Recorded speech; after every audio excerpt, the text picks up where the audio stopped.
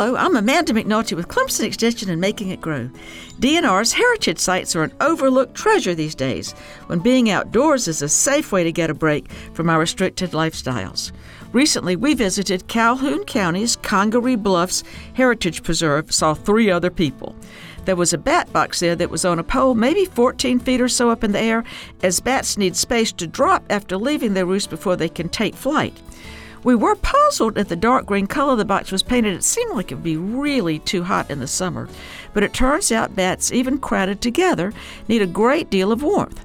Sometimes bat boxes do get too hot, but rocket boxes, which are more expensive than other styles, let the bats move around to take advantage of the differences in temperature that occur all during the day.